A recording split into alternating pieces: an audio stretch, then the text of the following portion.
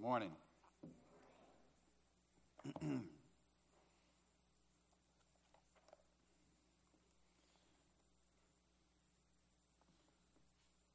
Been a wonderful morning indeed. Here we are, 5.5, maybe 6 months later, coming to the end of our book study of Philippians. I hope many of you have been challenged along the way.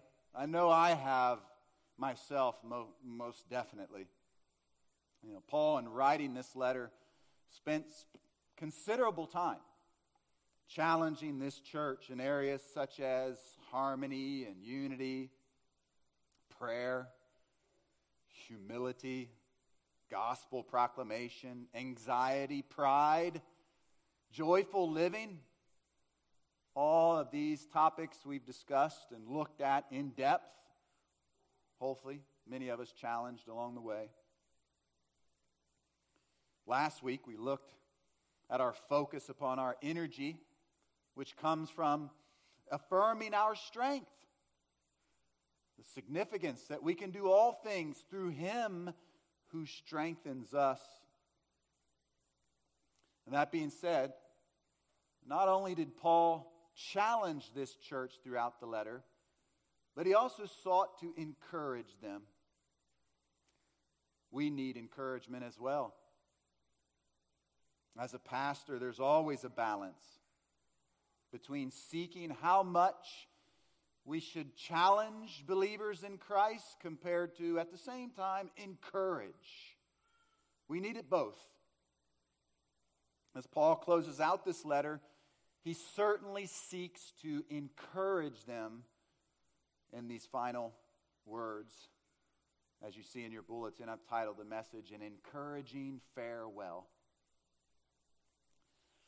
Now recently, some of you heard me briefly speak to this in our Sunday school class, had the opportunity to hear a Q&A from Pastor John MacArthur out in Los Angeles, California. He spoke to many men that were headed to the Shepherds Conference, but unfortunately were not able to do so. And during that Q&A, there was a comment that was made as one of his great-grandsons were running around the church that such a shame that that young man has to be raised in a culture, in a day and age such as this. And John MacArthur looked at him and said, and he expressed this in the Q&A, he was telling the story, he said, "No, not at all. For such a time as this little one is here." He went on to say, in his 52 years of ministry, and is that not amazing in and of itself? I was thinking about that. I don't think I could make 52 years here.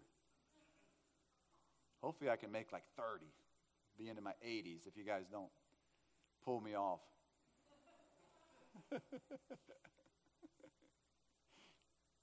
But he said in his 52 years of ministry, he's never seen a greater attack on the gospel than now. In some respects, that's discouraging. And we've all been there, and we felt that. But he went on to say, as he was speaking to men, and primarily pastors that were attempting to go to this conference, but we had to do it live stream, he said, "I've also never seen greater opportunity than the day and age that we live in." And we talked about that previously in our class before here. As our culture continues to celebrate depravity even in this month, what does that bring? But much more pain and suffering, heartache. And we have the answer, do we not? In the gospel, the good news of Jesus Christ. Now for me, I needed to hear that. I'm sure in many respects, many of you do as well. It was an encouraging, wonderful, pastoral word that he gave to men to be strong and resolute, as we previously just discussed, to understand that our success is not in us, but in Christ, and it's already been accomplished. Amen. Nevertheless, my question for us here today is, how might we mutually encourage one another in the body of Christ? As we look how Paul was taking this last moment in this letter to encourage the Philippian church. John Bunyan, the author of Pilgrim's Progress, had this to say, and I quote, "Christians are like several flowers in a garden that each of them have the dew of heaven, which, being shaken with the wind, they let fall at each other's roots, whereby they are jointly nourished and become nourishers of each other." I love that picture. In our passage this morning, we'll look at 4 priorities for Christian living, which will certainly serve to mutually encourage us in the body of Christ. To use Bunyan's metaphorical picture, 4 priorities that will be like the dew of heaven, nourishing our roots. Would you stand with me, please, as we read our passage for today? Philippians chapter 4, verses 14 through 23, Paul's final encouraging farewell to the church at Philippi. "Nevertheless, you have done well to share with me in my affliction. You yourselves also know, Philippians, that at the first preaching of the gospel after I left Macedonia, no church shared with me in the matter of giving and receiving, but you alone. For even in Thessalonica you sent a gift more than once for my needs.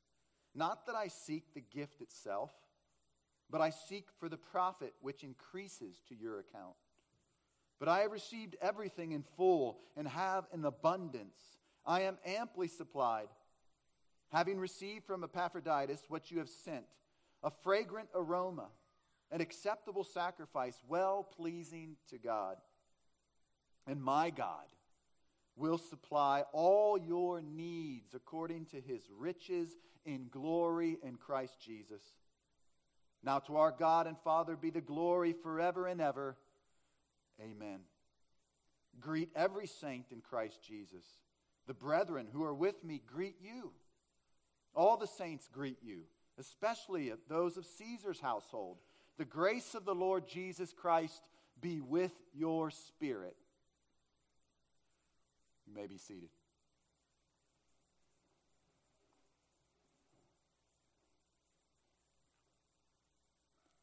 Our first priority, taken from verse 14, is to partner in ministry. Here in verse 14, the sentiment regarding relationships, as we referenced last week. Paul was, of course, to some extent concerned with the monetary gift that we see that was given to him, to support him, to partner in ministry, but he was more concerned with their relationship, as we discussed last week. Here, that sentiment continues as he says, "Share with me in my affliction." Now, regarding this word share, allow me to offer an account from the 20th century pastor Harry Ironside for some perspective. This was taken from Pastor Ironside. He said, "I believe it was Pastor Dolman who I heard tell of how he was sitting at his desk one day when he heard the door creak. And then suddenly there was a sharp cry of pain. Looking up, he saw his little daughter, who had started to enter the room when her little fingers had been caught in the door. He jumped up and, calling the mother, said, 'You better come and look after this little girl.' The mother came and, taking the child, said tenderly, 'Does it hurt so dreadfully?' 'Oh, it hurts,' said the child. 'But the worst is that Daddy didn't even say so.'"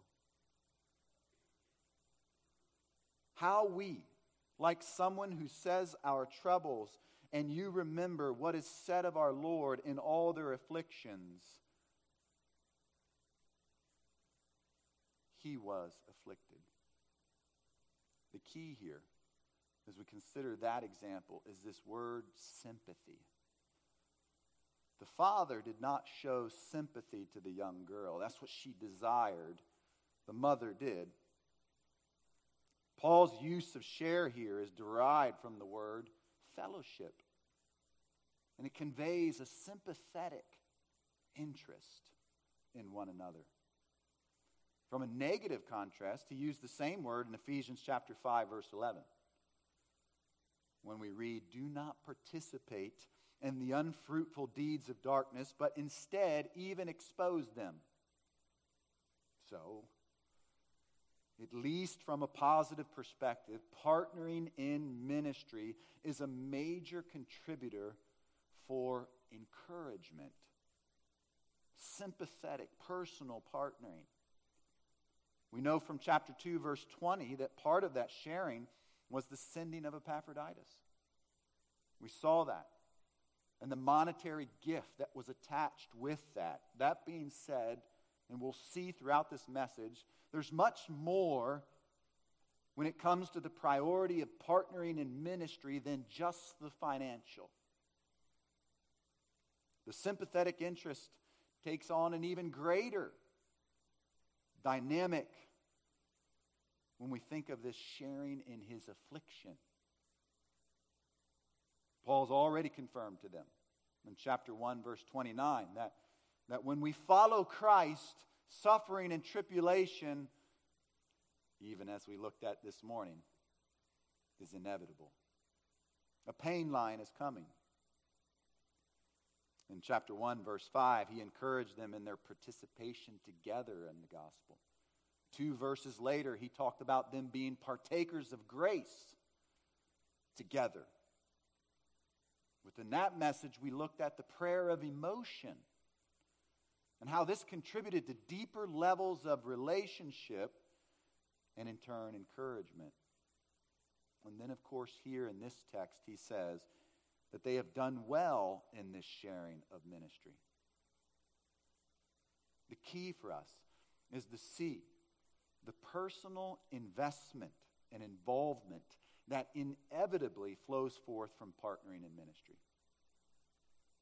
Sympathetic, deep emotions that creates encouragement amongst brothers and sisters in Christ.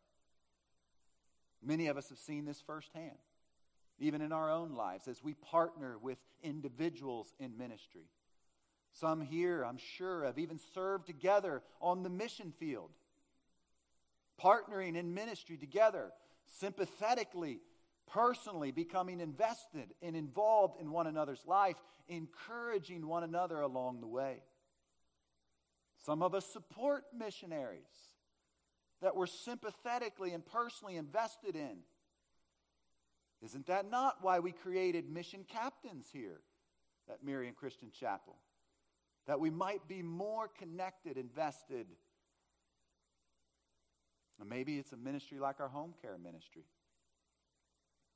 Dear brothers and sisters in Christ, in need of our help in their affliction, while some of us share in that affliction, encouraging them, all the while receiving encouragement back. Those of us that have been there understand that dynamic. It's my hope as well that we'll grow in our encouragement as we look to the horizon of our new ministry with community groups. How we might be more connected, sympathetically, genuinely interested in our brothers and sisters in Christ. Might we prayerfully pursue greater levels of encouragement by partnering in ministry together? Might we take to heart the words of the Apostle John when he said, "Little children, let us not love with word or with tongue, but in deed and truth."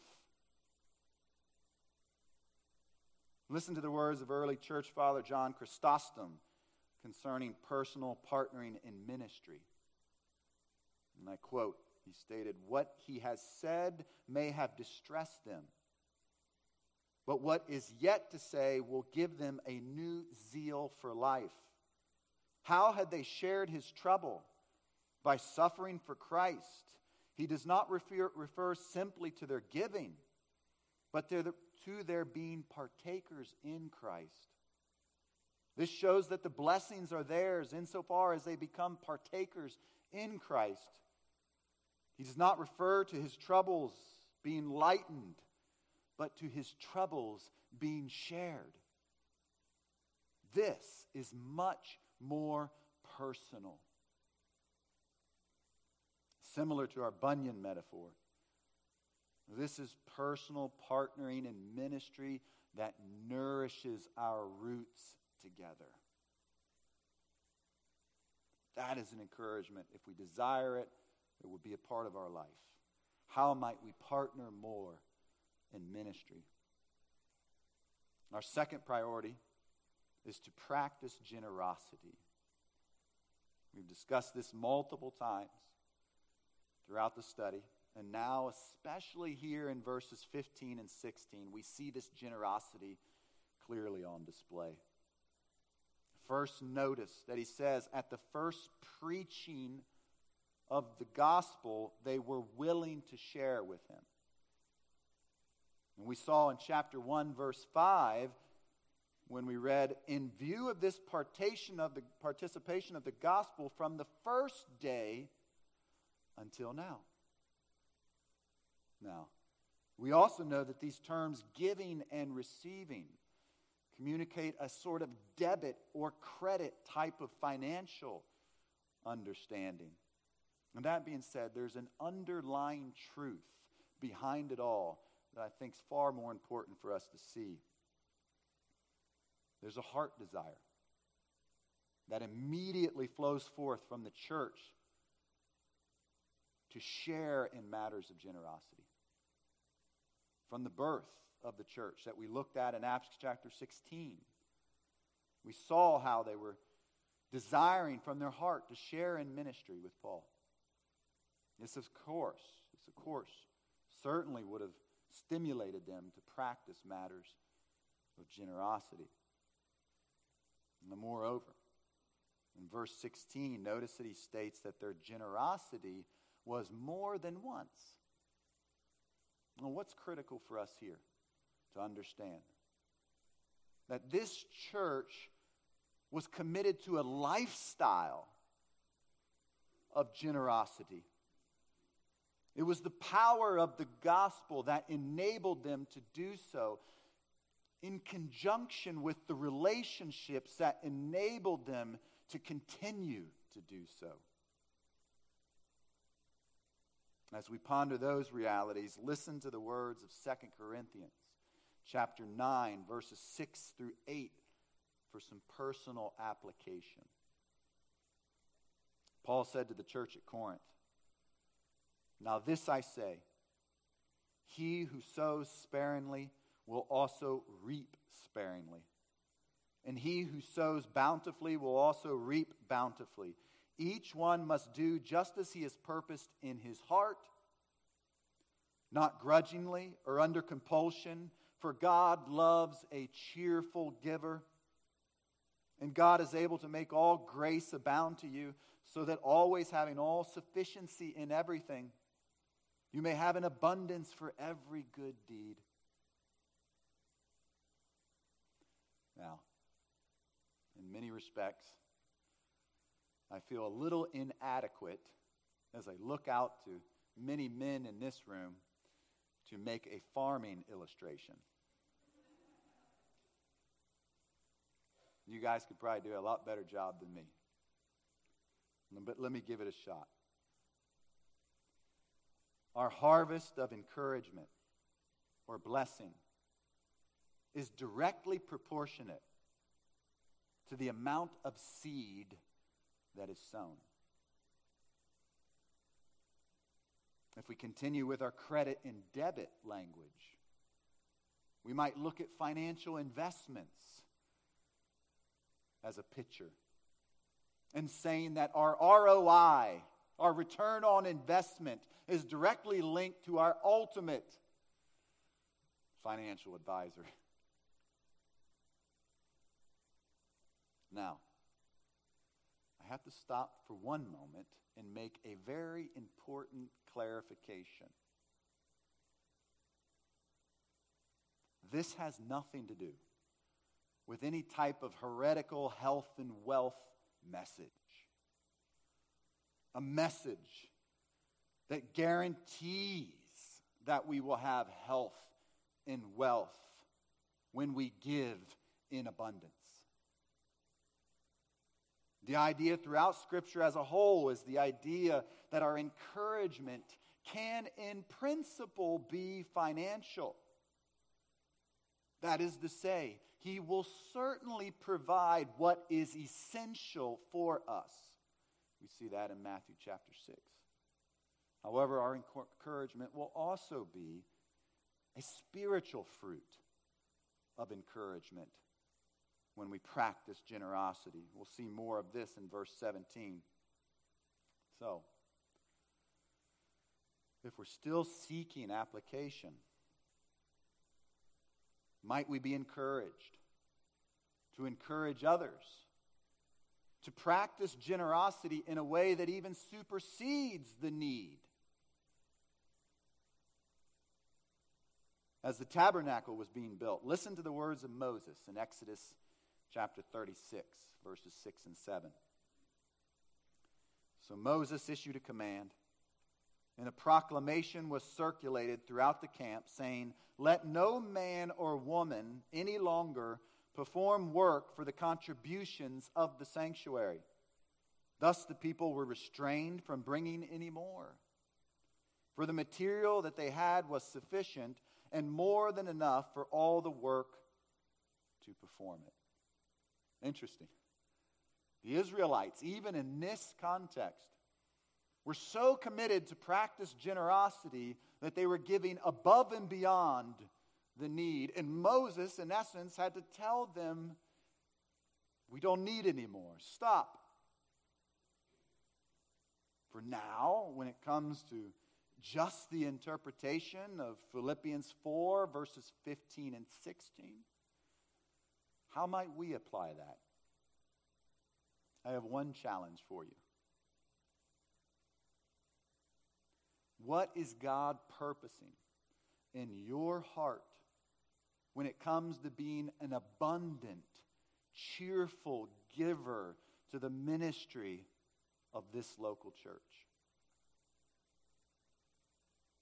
The believer that learns how to live a life of open hands with what you have been given will certainly find more encouragement and share encouragement.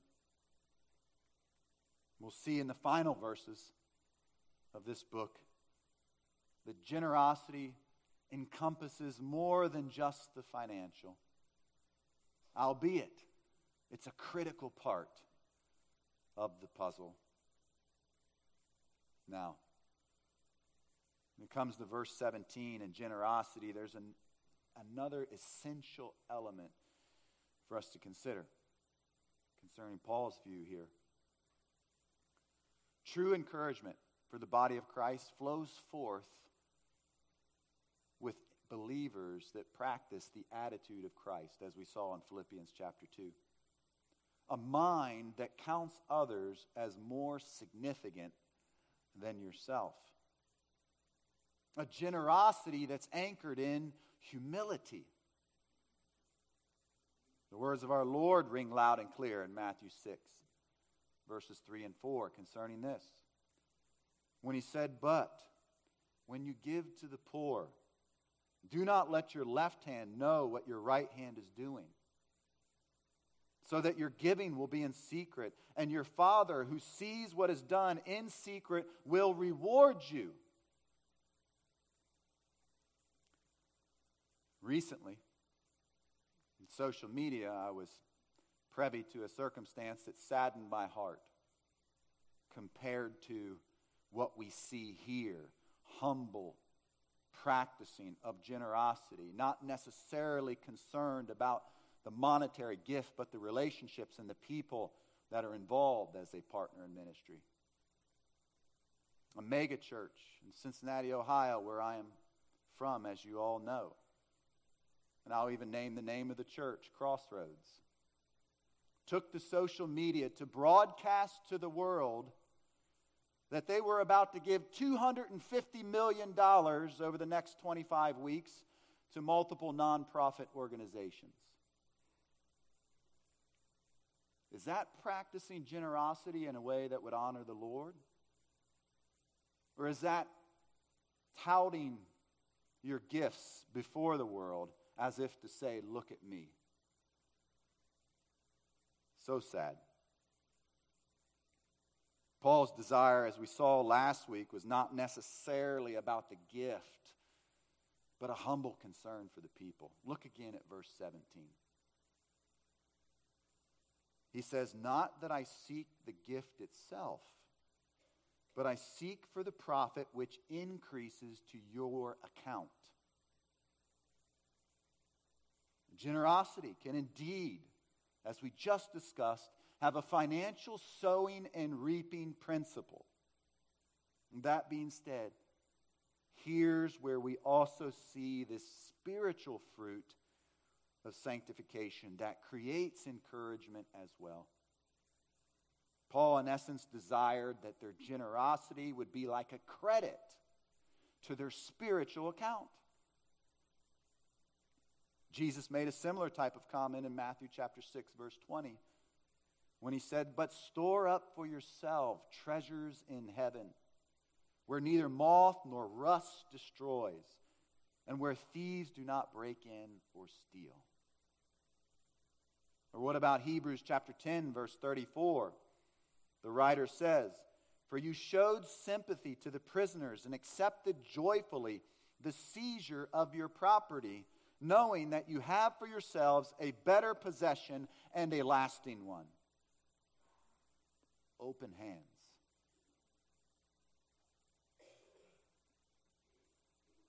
It's these open hands when it comes to our possessions, our material things, that create in us an opportunity to practice generosity. Listen to the words of 1 Corinthians chapter 4. I'll read verses 2 and 7 as we think about why would we have open hands? Why would we desire to be a people that practice generosity? In this case, moreover, it is required of stewards that one be found trustworthy. For who regards you as superior? What do you have that you did not receive? And if you did receive it, why do you boast as if you had not received it? God's word clearly shows us that we are simply stewards of what we have been given. Everything that we have, whether it's in abundance or in lack, is a gift from God, meant to draw us closer to Him, to shape and mold us more into His image.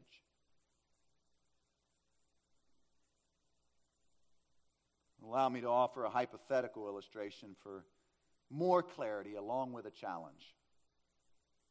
I stumbled upon this one.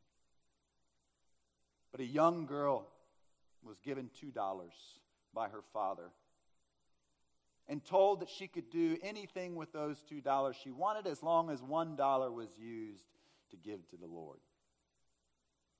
And this young lady decided she wanted to go to the candy store. And on her way to the candy store, she just so happened to trip, and one of the dollars went down the storm drain. And in that incident, the young girl said, well, Lord, I guess you just lost your dollar. In the words of Bodie Bacham, if you can't say amen, say ouch to that one. Sad, but this is an all too common attitude that often robs us of great encouragement in the body of Christ on how we view and perceive our resources, our possession, that we are simply called to be stewards of.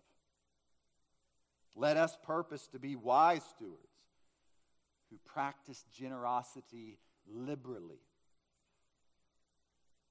Before we move to our third priority, I want to draw your attention to verse 18 for one other nugget of application.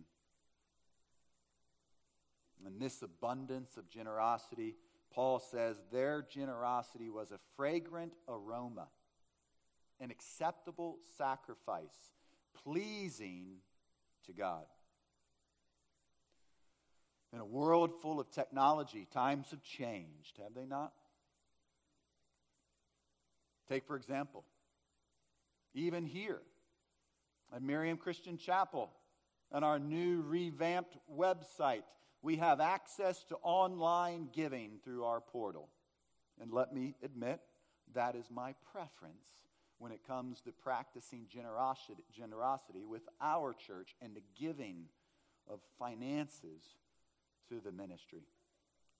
Nevertheless, whether it's through online giving or dropping a check in the offering box, we must never forget that our generosity is an act of worship.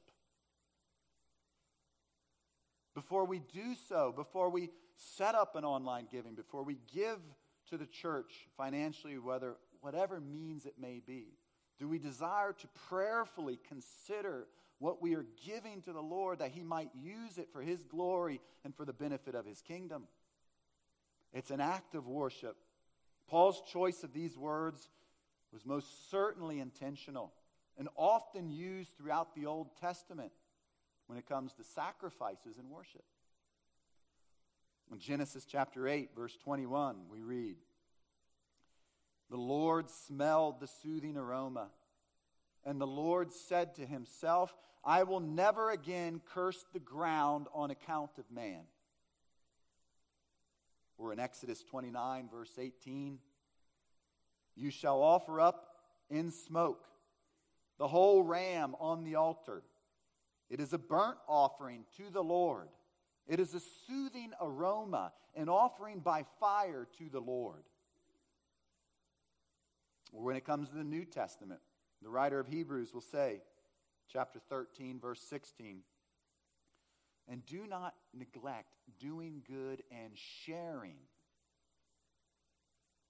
for with such sacrifices God is pleased."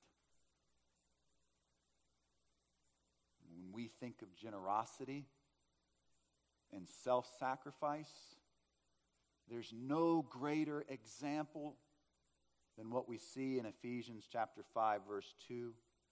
You don't have to turn there. "And walk in love, not just as Christ also loved you and gave Himself up for us, an offering and sacrifice to God as a fragrant aroma." All this to say, my dear friends, let us never allow our generosity, which is an act of worship, to be something that is superficial or apathetic. Mutual encouragement will inevitably flow forth. And it will be a sacrifice that is pleasing unto the Lord when we desire to do so, as we talked about, with the attitude of Christ and in a mind of humility. And our third priority, we'll see the logical progression of what partnering in ministry and practicing generosity produces and how that continues to encourage us. And that is found in verse 19, to affirm His provision. Look with me again at verse 19 in this wonderful verse. "And my God will supply all your needs according to His riches in glory in Christ Jesus."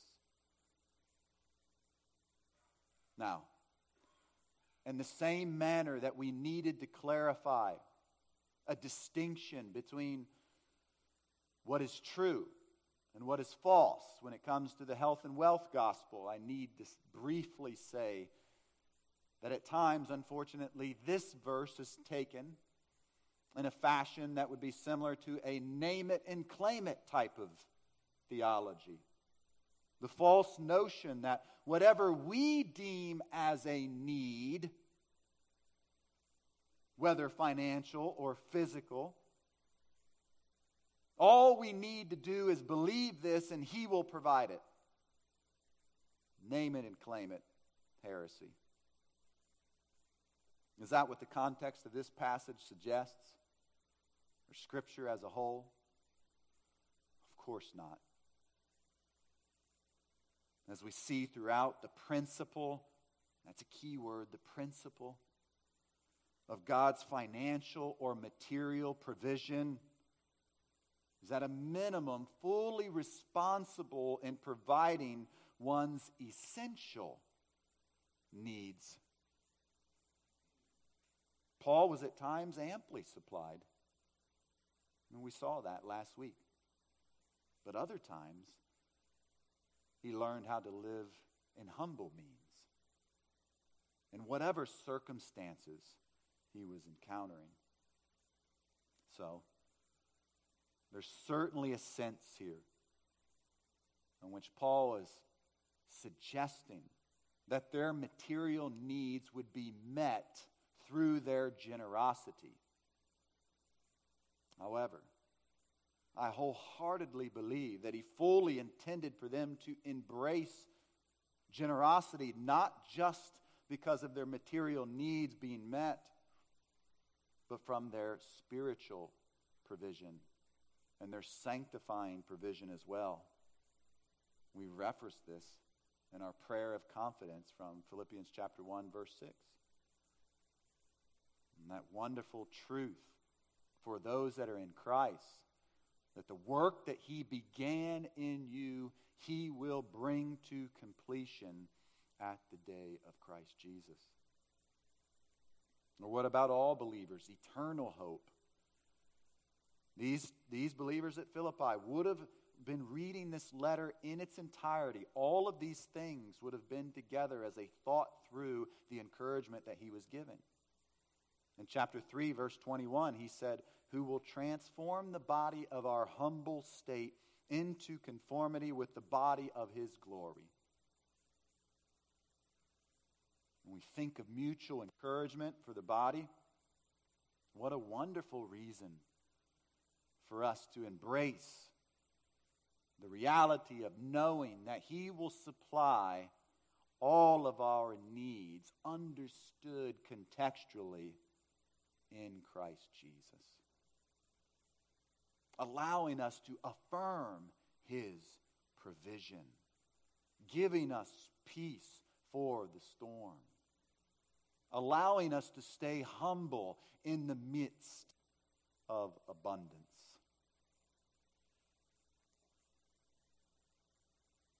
Are you in need of material substance today? Maybe some of you are. Don't forget Matthew 6:26. And it's the Lord that feeds the birds of the air. And how much more valuable are you to Him than the birds of the air? He will provide what you essentially need, perhaps in humble means or in abundance. Are you in need of contentment? As we discussed last week, freedom from anxiety. He provides an escape from it, as we saw in Philippians chapter 4 in the beginning of this chapter. Or even in Matthew 6, as we've referenced several times in this message. Perhaps some here today are in need of the greatest encouragement the world has ever seen. The end of this verse states, "in Christ Jesus." To my unbelieving friend, this promise can only apply to his people.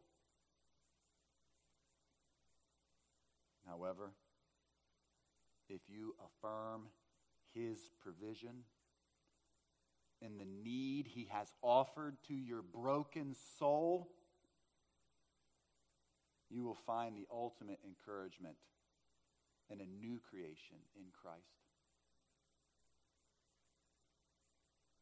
Moreover, why are we able to find such encouragement in this affirmation of his provision?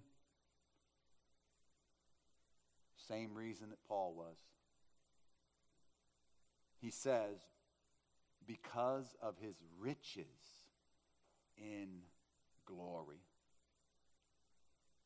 Paul uses these two terms together on multiple occasions. As we look at his use of it, we start to begin to see the infinite love of Christ that encourages us to affirm his provision. Romans chapter 9, verse 23, he uses it in reference to his electing love. Ephesians 1:17 concerning his redemption. Ephesians 2:7, his kindness. Ephesians 3:16, strengthened by the power of his Spirit. Colossians 1:27, this great mystery that has been revealed in Christ. The dividing wall that's been torn down. It's these examples of the limitless love of Christ that enables us, in the same way Paul was for the church at Philippi, to affirm his provision that he will supply all of our needs. What great encouragement is that? If you are in Christ here today, then you know of these same riches and glory. We rejoice together. We encourage one another together in it. Let that be our confidence as we affirm his certain provision, as we mutually encourage one another in our walks with Christ. Now let's briefly look at the final priority as Paul concludes this great letter. In verses 20 through 23, and that is to give hospitality and grace. Perhaps some of us are tempted to pass over this doxology in verse 20, and then what seems to be just a few pleasantries to close out the letter. Couple thoughts for us. The first, regarding hospitality, notice that Paul uses this word greet 3 times here to communicate even a greater emphasis. Not to mention, this charge to greet every saint in Christ Jesus is actually a command. And the only command in these final verses of verse 14 through 23. In addition, and this is vital for us to see, Paul doesn't use the plural here, but uses the singular in communicating that they were to greet every saint. Find that interesting.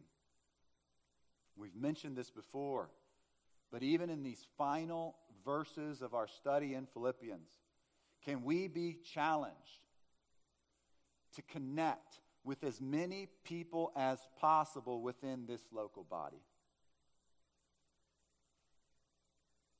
Enjoy your inner circle, but allow for God's word to stretch you, to connect with more brothers and sisters in Christ, partnering in ministry, having sympathy for their hurts and their pains and their afflictions and their suffering, praying with them, practicing generosity with them, affirming his provision together with more of us. Would that be our heart's desire? I get it. It's not easy. But by the grace of God, we can overcome.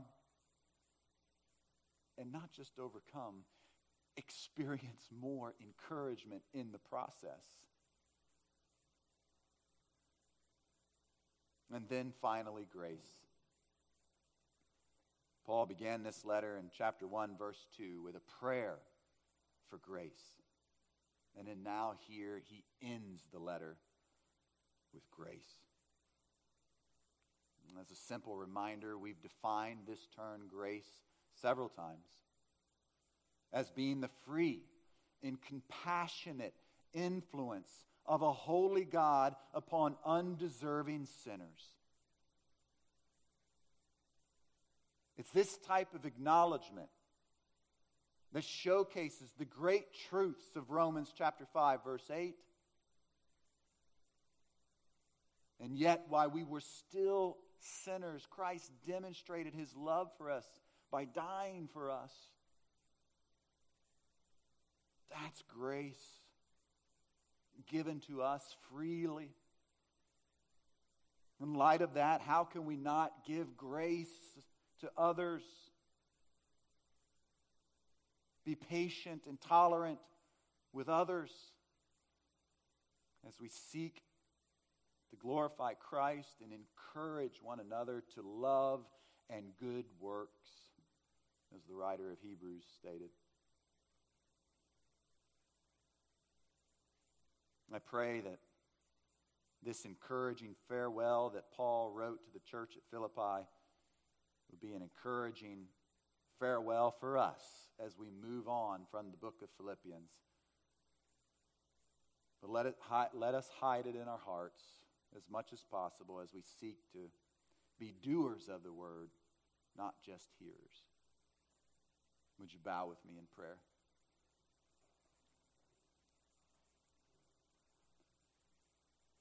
Dear Lord, thank you for your precious word, the revealed word of God in the 66 books of the Bible that you have given to us. Lord, it is this word that enables us to partner in ministry, to practice generosity, to affirm your provision for us, to give hospitality and greetings and grace to others. Lord, I pray that you would fortify us deep down within our souls with this word in order that we might be found conducting ourselves in a manner worthy of the gospel. As unworthy servants, deserving of nothing but eternal fire, hell, and damnation, you have given grace to us.